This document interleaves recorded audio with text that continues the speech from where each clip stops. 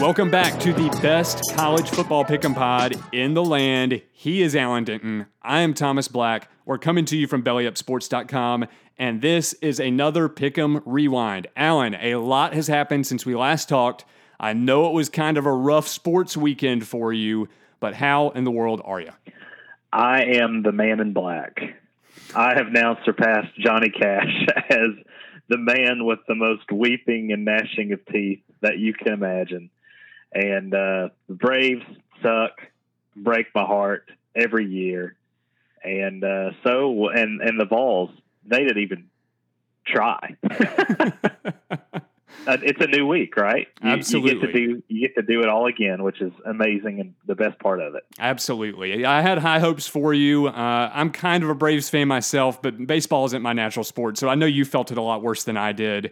So I felt for you there, and I kind of felt for you with Tennessee, but at the same time, from a kid who grew up just outside of Lexington, Kentucky, seeing Kentucky win in Knoxville for the first time in my lifetime, I was kind of pleased with that. But from a pick'em standpoint, it wasn't the best result for me.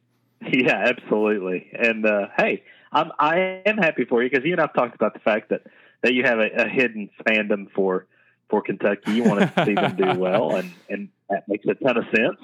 And it was a win-win for you, right? Like if Tennessee won, then you looked great. You could come on here and gloat and do the cha-ching sound. But if Tennessee lost, and they did, obviously, then you can sit back as a fan and enjoy that. You hedged your bets. That's pretty smart. Absolutely, man. It was fun. As we're alluding to, like we talked about, this is a Pick'em Rewind, so let's go ahead and look back at the Pick'em contest for the Week 6 that we just got through. Take a look at the standings and all that happened over the weekend.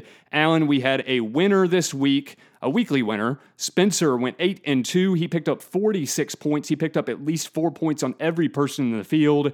He bumped up to 17th place, so he's not the highest ranked, but he did climb past an awful lot of people with his weekend. And after the weekend, nobody in the top 10 was our weekly winner, but now we've got co-leaders, Cameron and Garrett, sitting at 253 points apiece. So, Alan, it was a busy weekend with a lot going on. What's your reaction to our weekly winner, Spencer, as well as the fact that we've got co-leaders after Week 6? Yeah, it was a little bullish on Memphis, and congrats to him. He did a great job, and even had Kentucky at a 3. So those were the two kind of going into it. Were almost toss-up games. He got the Georgia game wrong, but he got it wrong at a 1. So that's not a big deal, right? But he got Kentucky right at a 3, which was a pretty big deal since almost the rest of the field, save for a couple of people, picked Tennessee, and then he got the Memphis game right, which was, probably 65-35 UCF. And when you get a couple of those 50-50 type games right, then you end up on top. And so kudos to him. Absolutely. It was a big deal, and our co-leaders Cameron and Garrett are sitting in a wonderful spot as we head into this middle part of the season. Alan, let's go ahead and take a look back at what you and I did this past week. You came in a tie for 10th place in the weekly standings. You picked up 37 points, going 7-3 in your picks. But the big deal for you is, even despite just finishing in a tie for 10th, you still moved up in the standings. You went from a tie for 4th to 3rd place overall. You're only behind Cameron and Garrett, and you were 5 points back going into the weekend. Now you're just 3 points back. And when you look at what I did, I had the 4th best week overall. I got 40 points with an 8-2 week, and I moved up from 10th place overall to 6th place. I was trailing by 13 points, and now I'm only back 8. So movement by both of us. We're both sitting in a really solid spot here in the top 10 as we move our way into Week 7. Exactly. And it's only going to get crazier, right? This week we've got 15 games with just tons of total points available. And so this was the most limited we've had points available in a couple of weeks. And so I'm happy, that we're right where we need to be. And it's going to be fun to see what happens. It is absolutely going to be fun to see what happens. And as we move our way through October, as we've told you each week here in October, if you manage to find yourself with a perfect slate, we haven't seen one yet, then you get your name thrown into a drawing for a prize from Manscaped. We've got a ton of cool stuff going on here for you on the best college football pick 'em pod in the land.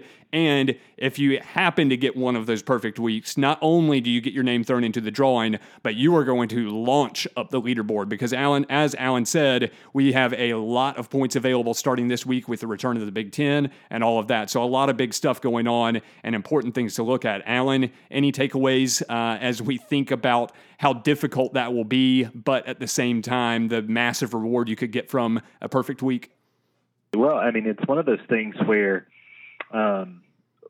it happens in a 10-game schedule, 10-game picks. You normally get maybe one perfect week every 2 years, personally, right? So with a 15-game week, with as much uncertainty as there is with the Big Ten schedule coming back this week and us having a couple, like 3 Big Ten games, it's going to be interesting. I think if anybody has over 10 or 11 wins for this type of week, that would be an incredible week, and chances are you could vault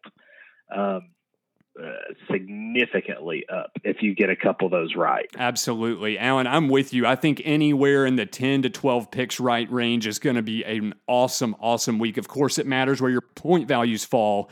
But with 120 points available coming in the next week, I think that I don't know that we'll have anybody hit 100 points, but hey, we might have somebody up in the 90s, and you're probably going to make some massive jumps if you do that. So, Alan, let's go ahead and look back at this past week. Let's do what we've started doing and look at it time slot by time slot. In the early portion of the day, we had South Carolina knocking off Auburn, Clemson absolutely destroying Georgia Tech, Miami beating Pittsburgh, and Kentucky with the rout of Tennessee. Alan, what are your first thoughts coming away with those first 4 games of the afternoon this past Saturday? Well, it got both you and I off to a good start for South Carolina, right? You and I both picked that game right at home. They made some key plays. Most importantly, in my opinion, they could run the ball. And they run the ball really, really well. Between that and Bo Nix throwing interceptions, those were the deciding factors in that game. And you and I've talked about this. Auburn is in trouble. Yeah, I'm with you. To me, we talked about on the previous week how I just didn't think there was anything I could trust Auburn with. And going on the road against a South Carolina team that, they haven't been great in recent years. But to me, I've been pleasantly surprised by them. I think they've played fairly well this year. And I knew that they had some defensive backs that could go up against Auburn's wide receivers. I felt pretty good about that. And I just knew that Bo Nix having some a lot of pressure put on his shoulders to be able to carry them through on the road in a situation where I kind of liked the matchup. I just didn't really trust that coming through. Turns out Auburn actually moved the ball up and down the field pretty well. They actually had their running game going as well. But I think you're right. I think South Carolina getting their running game going, especially in the second half, was a big-time factor in them being able to come away with a win. Agreed. Well, and Auburn had a chance to really extend the lead and potentially put that game away early. But then South Carolina's defense managed to step in front of a pass. And then again, when they were getting down by, Auburn was driving, they were able to tip a ball and make the play on it and get another interception. And then they turned both of those into touchdowns, most importantly, right? And that ended up being the deciding factors in the game, even with Bo Nix almost being able to get in the end zone there on the final plays. Yeah, I'm with you. Alan, I don't know that there's a ton to say about the Clemson Tigers defeating the Yellow Jackets from Georgia Tech 73-7. Remarkably impressive, but I don't think there's a lot of point in putting a lot of time into this contest. Nope, they're the best. All right, Alan, let's jump over to Miami taking down Pittsburgh 31-19. If we review from last week, this is one of your value picks. You said to slide Miami down your board. I was on the exact same page with you. And then all of a sudden, watch for that news breaking Saturday morning. We had the news that Kenny Pickett, the starting quarterback for Pittsburgh, was not going to play in the game. And so that kind of changed things. You and I both pushed Miami higher up on our boards, and it made a lot of sense. So I don't think there's really a ruling in this one on the value play itself. I think you made a really good play, but the Kenny Pickett news really, I think, negated that play. So you've got to be paying attention to this stuff as we work our way up to kickoff on Saturdays, because if you followed our information, I think it was the right play, but the Kenny Pickett news absolutely made a difference for Miami in this one. Oh, I totally agree with you there. I mean, I feel bad for Joey Yellen, the new starter for Pittsburgh, if he plays this week, and that's probably going to happen. What a tough first couple of outings. He starts against the University of Miami, and then he has Notre Dame. Mm-hmm. So welcome to big boy football. Absolutely. And really the difference in this game is you look at what Yellen was able to do with Pittsburgh's offense. He still threw the ball decently. He connected on some passes and some relatively big plays for them.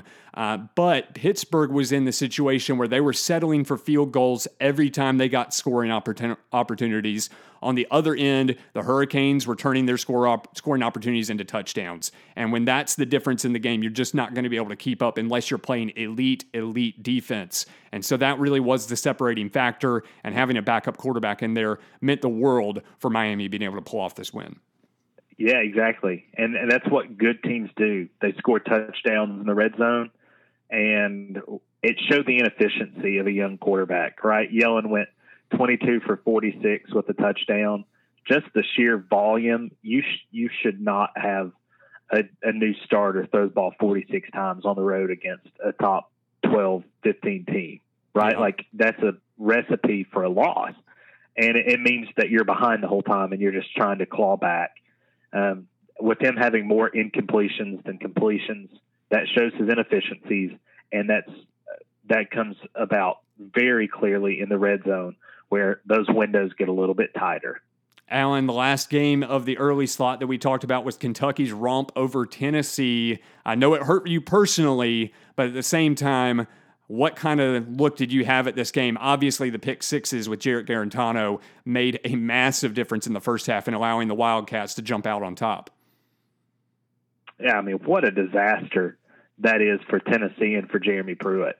And 2 pick sixes and 3 interceptions in 5 minutes, because then JT Shrout came in. They finally decided to give JT a chance to sit on the bench, and which he deserved. He earned that spot on the bench. And then they put him back in. They went right back down the field. But after that, the team quit. The defense quit. And kudos to Kentucky. They kept running the ball.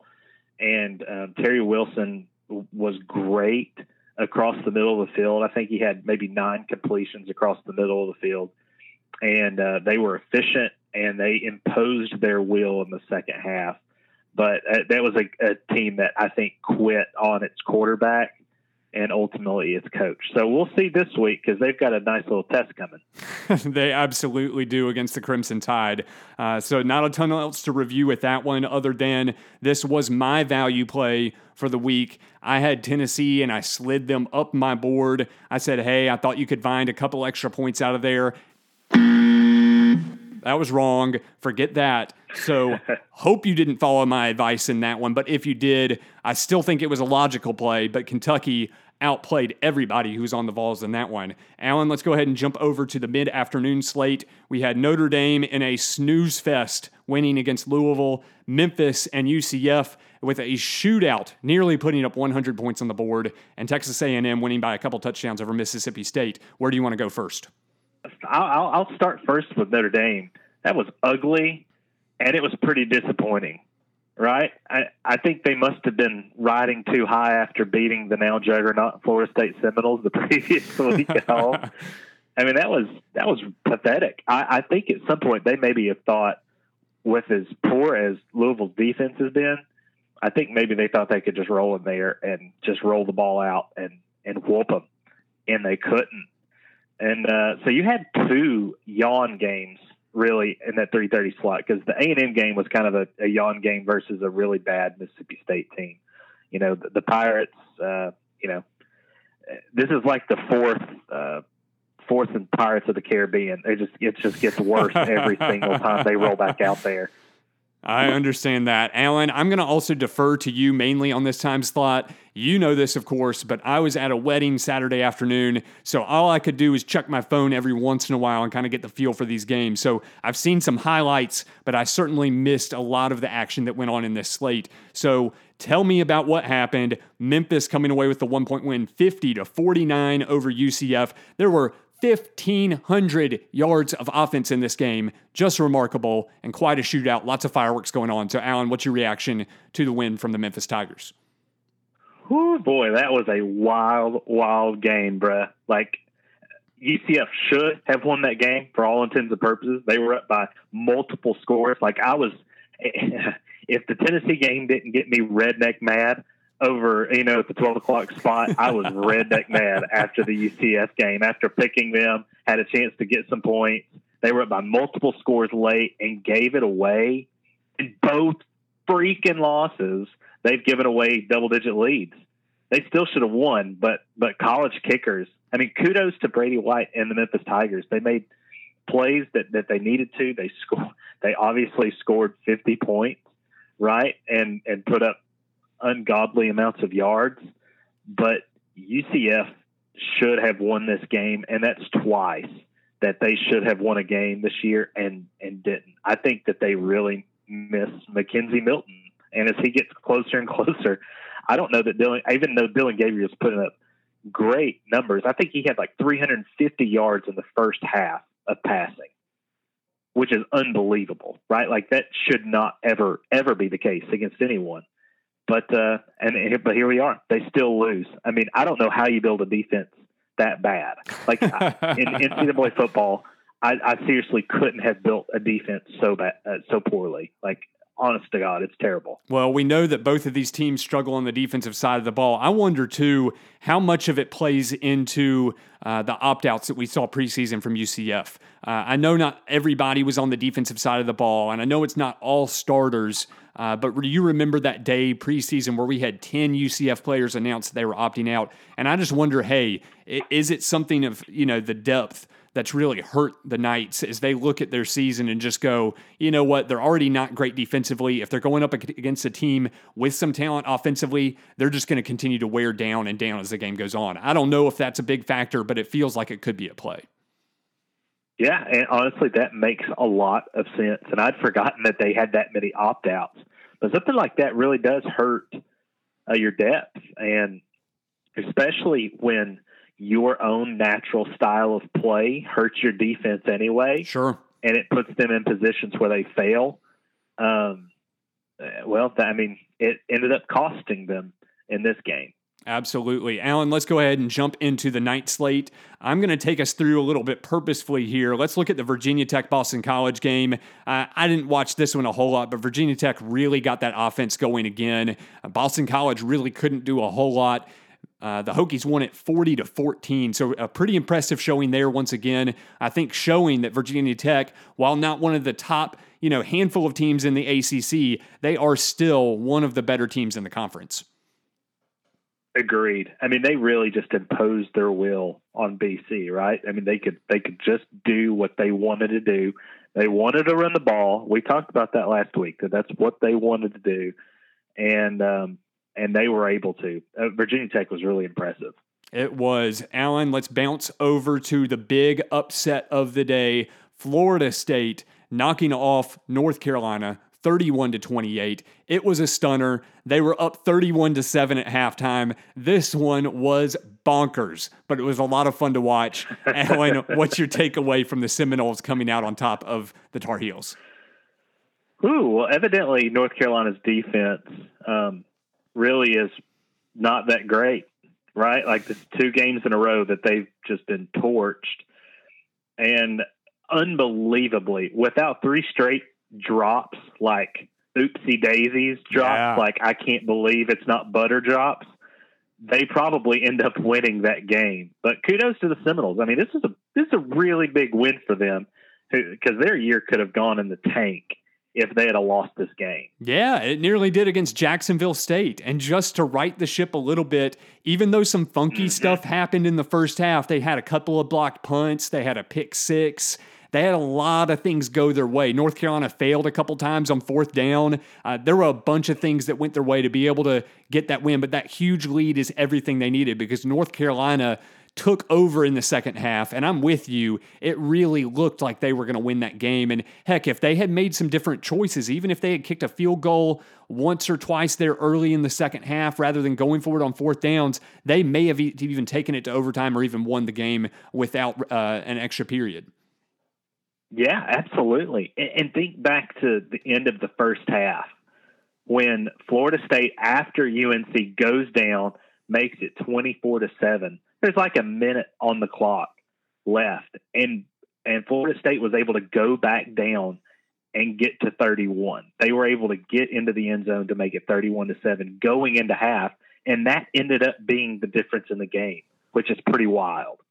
Definitely so. Alan, I think that about covers us for that game as well. Let's jump on over to our game of the week from week 6. It was Alabama against Georgia. The Crimson Tide coming away with a 17-point win despite trailing at halftime. What's your takeaway from the big one out of the SEC?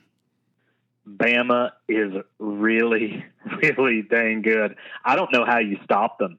Between Waddle and Smith and Minchie, the best offense beat the best defense. And so, in my opinion, up to this point, this is the most impressive performance of the year. Well, what's your takeaway? Yeah, I agree with you. And it's kind of what I expected.